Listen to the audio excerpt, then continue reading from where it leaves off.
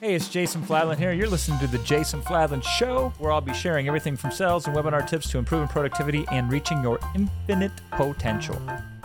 Once upon a time, we were responsible for 40% of a product launch that did $25 million.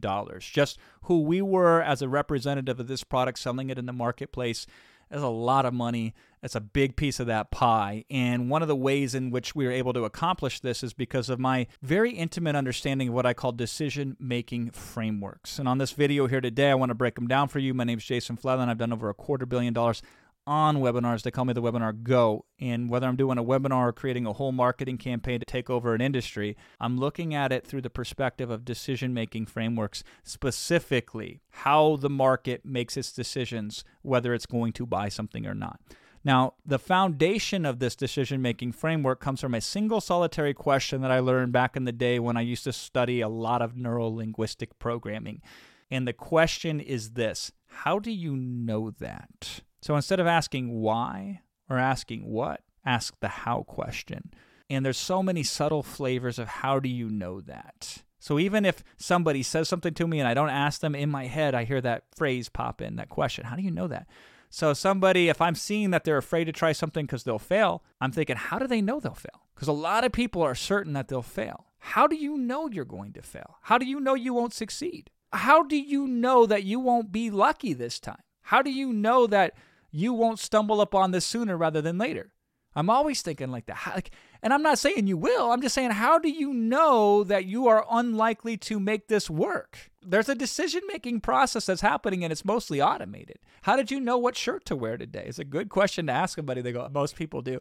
So second one is, like, if I notice people are scared, how do you know when to be scared? Because are you scared all the time? Do you wake up in the morning and set a watch and say it's time to get scared at 7:01 a.m.? There's a period of time where you're not scared, and then you become scared. So if you're afraid to outreach to somebody, to start up a new conversation that might turn them into a client, a lot of people are scared. How do you know when to be scared? Is it a certain period of time before you call that person? Is it after you hear their voice? I want to know that. And there's actually a process underneath this all, whether you realize it or not. Everything has a decision-making framework attached to it. Most of it's done automated and unconscious. And if we can bring some consciousness, we can change things. When customers tell me that costs too much, how do you know that that costs too much? Like, are you an expert at pricing? Somebody says to me, I need to think it over. How do you know when you've thought it over long enough? Again, is it a certain amount of thinking that needs to be involved? Do you have to ask a certain amount of questions? And people say, I don't know. I've never thought about that. They actually have. They just don't realize that there's an automated decision-making system that's running. There's a process that runs before you do anything that you do. That shirt you put on in the morning, there was an underlying logic to it. The method in which you organize your process has a process that is underpinning it, underneath of it. Sometimes we're aware of how we make decisions, but more often we are not aware of how we make decisions. But if we can bring consciousness into an unconscious situation, we can move markets. At the core of it, first principle thinking here, when faced with a choice, there are only three options you or I or anybody in any market can make. There are three choices: yes, no, or maybe. That's it. And guess which one? This is no. This would be yes. I'm not going to do the other one. But that's how I feel about the maybe. The maybe is the middle finger to you because it doesn't help you and it doesn't help your audience. And so I need to help people make a decision. And I'm okay with a no decision. I love a yes decision if you're the right fit. I like a no decision, especially if you're the wrong fit. But I hate, capital HATE, I hate a maybe, because you get stuck in the state of uncertainty. So you don't make a decision, which is not good for you because there's no movement, and you feel all sorts of bad things about it. So they create the tension and anxiety around it as well. So if you understand how someone on a one-to-one basis or a market, some ones on a one-to-many basis makes their decisions, the better you can help them make the best decision for them. So let's break down some of the ways in which we use decision-making frameworks. I always like to think in terms of questions. So oftentimes I have this other question that I use a lot too. Is there anything I can do or say that would get you to buy today? That's a good close, by the way. And I think about this like when I'm working with people individually or I'm on a live webinar, and I say, there's a whole bunch of you on here and you're still asking questions, and I'm curious to you, and I'll be happy to answer more of these questions, but I'm just curious to you right now. Is there anything I could do or say that would help you make a decision whether to buy this thing or not today? And sometimes people will tell you, Yeah, I really need to know about this, which is fascinating because they will ask 50 other questions, but when you ask this tie-down question, then some of them will tell you exactly what they need to hear. Because they'll go on and on about price this, price that, price this, price that. But then when you ask this question, they'll say, well, hold on a second. Here's what I really need. You're like, oh, okay.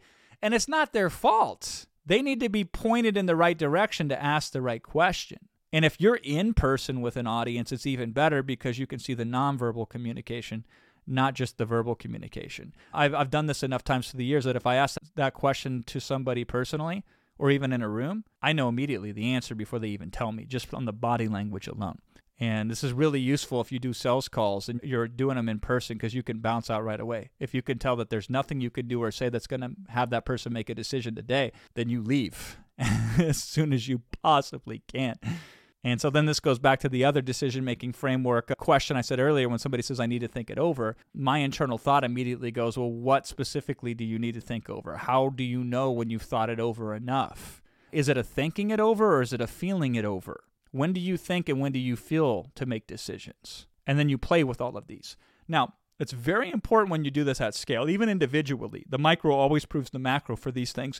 But on a macro level, I want to have a toolbox of different questions that I can reach for in the toolbox to help people make a decision, whether it's a yes decision or a no decision, because I know they're going to be mostly stuck in maybe. And so I have all sorts of questions that can probe them to look at things from different perspectives to gain insights that can help them narrow down that yes decision or that no decision. So having done this a lot and obsessed over this even more, I've uncovered a lot of these little weird, interesting decision-making frameworks, the commonalities, I should say, of these frameworks over the years.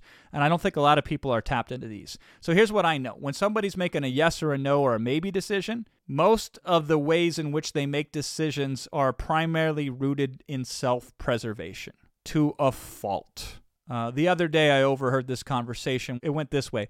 Somebody said, I was only planning on being a driver for 6 months, and 23 years later, I'm still doing it. So this was some sort of, it was like one of those chauffeur services that this person worked for. So they were just going to do it for 6 months, and then 23 years went by. And that person doesn't even want to do what they're doing anymore, but self-preservation keeps them stuck doing it. So they still make the decision every day to continue to do what they're doing, or they don't make any decision and they let nature take its course, and they made a decision once 23 years ago and they've stuck with it. And they're miserable as a result, because it's better to be miserable and know what to expect tomorrow than to maybe not be miserable but not know what to expect tomorrow. So when I'm designing and communicating to markets solutions, I'm trying to design solutions that require the least amount of change on the user's end to get a better result, especially initially. Long term, I want them to change many things, and they probably will need to change many things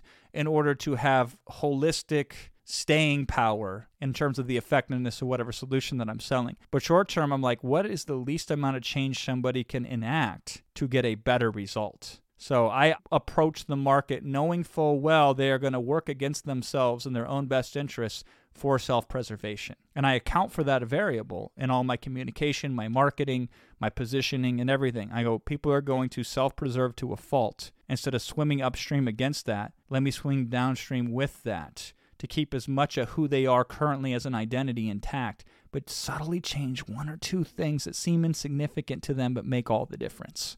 The other thing I've learned is decisions create identities, and from identities, belief patterns flow. Now, these belief patterns, I don't care what they are, every single belief pattern has limitations. There's another NLP saying that, or it wasn't said in NLP, but they made it popular, the map is not the territory. Our goal is to create maps that have as little information on them as possible, so they're the easiest to read, but are the most accurate as they possibly can be. So my friend Alex Hormozi does this better than anybody that I know, is he simplifies things down so simple without sacrificing as little as possible the actual integrity of the thing. Because success is a study of nuances. It really, truly is. We go out here and we wax poetic about the simplicities of it, but we're creating models, or maps, of territories that are way super complicated. And it's hard to simplify something and keep the integrity of it intact. So, calories in, calories out is a simplification that is kind of useful when it comes to maintaining or losing weight, but it sacrifices so much nuance, and it can be dangerous around the edge cases. And so what happens is we want to be able to navigate the world, so we simplify it. But then we have these blind spots, or these limitations, if you will. So all patterns have limits. All belief patterns have limitations. And if we can break a limitation, we can create a new opportunity. So if we can de-link this automatic process, when this happens, I say no, or when this happens, I get stuck in maybe, then we have hope. We have opportunity. So think about it from this way. If somebody's failed 100 times before at doing something, they continue to show up because they're interested in doing something, but they keep failing over and over again. Logically speaking, why would this be different? Why? It would be irrational to believe that if you failed 100 times before, that somehow the 101st time you will be successful. But you could argue, I believe, just as accurately argue the inverse.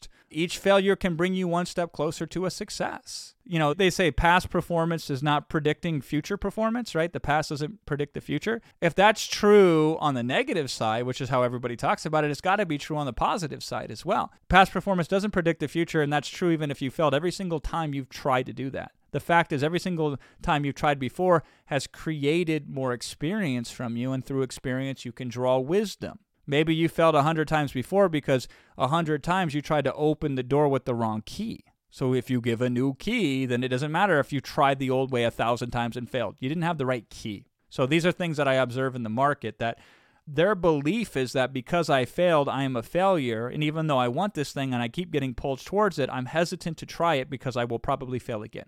Because history has shown me that I have failed repeatedly at this topic. So if we don't counteract that, the decision-making framework is I try stuff and I fail. Therefore, if I try this, I'll fail again. So I'm hesitant to try it. I want it, but I'm afraid I'll fail. So I don't make a decision at all. I get stuck in maybe. The other one is, especially with money, when you're related to teaching anything financial, people typically that are attracted to it, they're currently broke. They have a history of being broke. Their family was always broke. And so not only are they broke, they're broken. Woe is me. And one of the ways in which I'll work with a market like that is I'll say, if we limit the definition of broke to only a number in your bank account, I think that's very narrow of a perspective. Maybe you're broke specifically financially, but perhaps we can find wealth in other ways beyond just the finances. And we can do an examination with that. So we can unlink this behavior pattern or this belief pattern that because I don't have money, I'm broke. And if I'm broke, then I'm not worthful. I'm not worth something. I'm worthless. And so therefore it's incompatible for me to have money. So I have to go to work on that to change the decision-making framework there for somebody who's fallen into that belief pattern. So if I could say, well, in what ways are you wealthy? Ooh, okay, let's take a look at that. I'm sure we can find in almost any human being certain uncovered wealth. And then if we could say, if you're wealthy over there, what attributes over there can we apply to this situation over here? Or in fact, I could also argue that because you're broke, that hunger of being broke perhaps is a stronger motivator than somebody who's just getting by.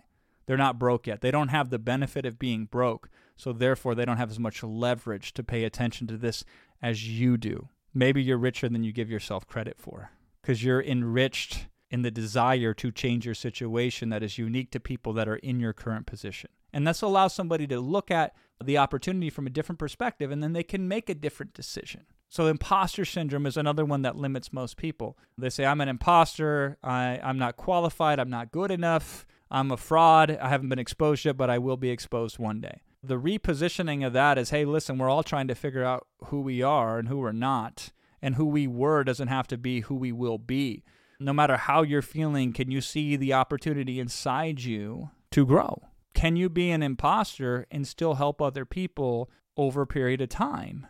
My point, and hopefully it doesn't get lost on you or because I've kind of weighed it down. Remember, let's go back to the original premise here. And the original premise is any belief pattern can be broken.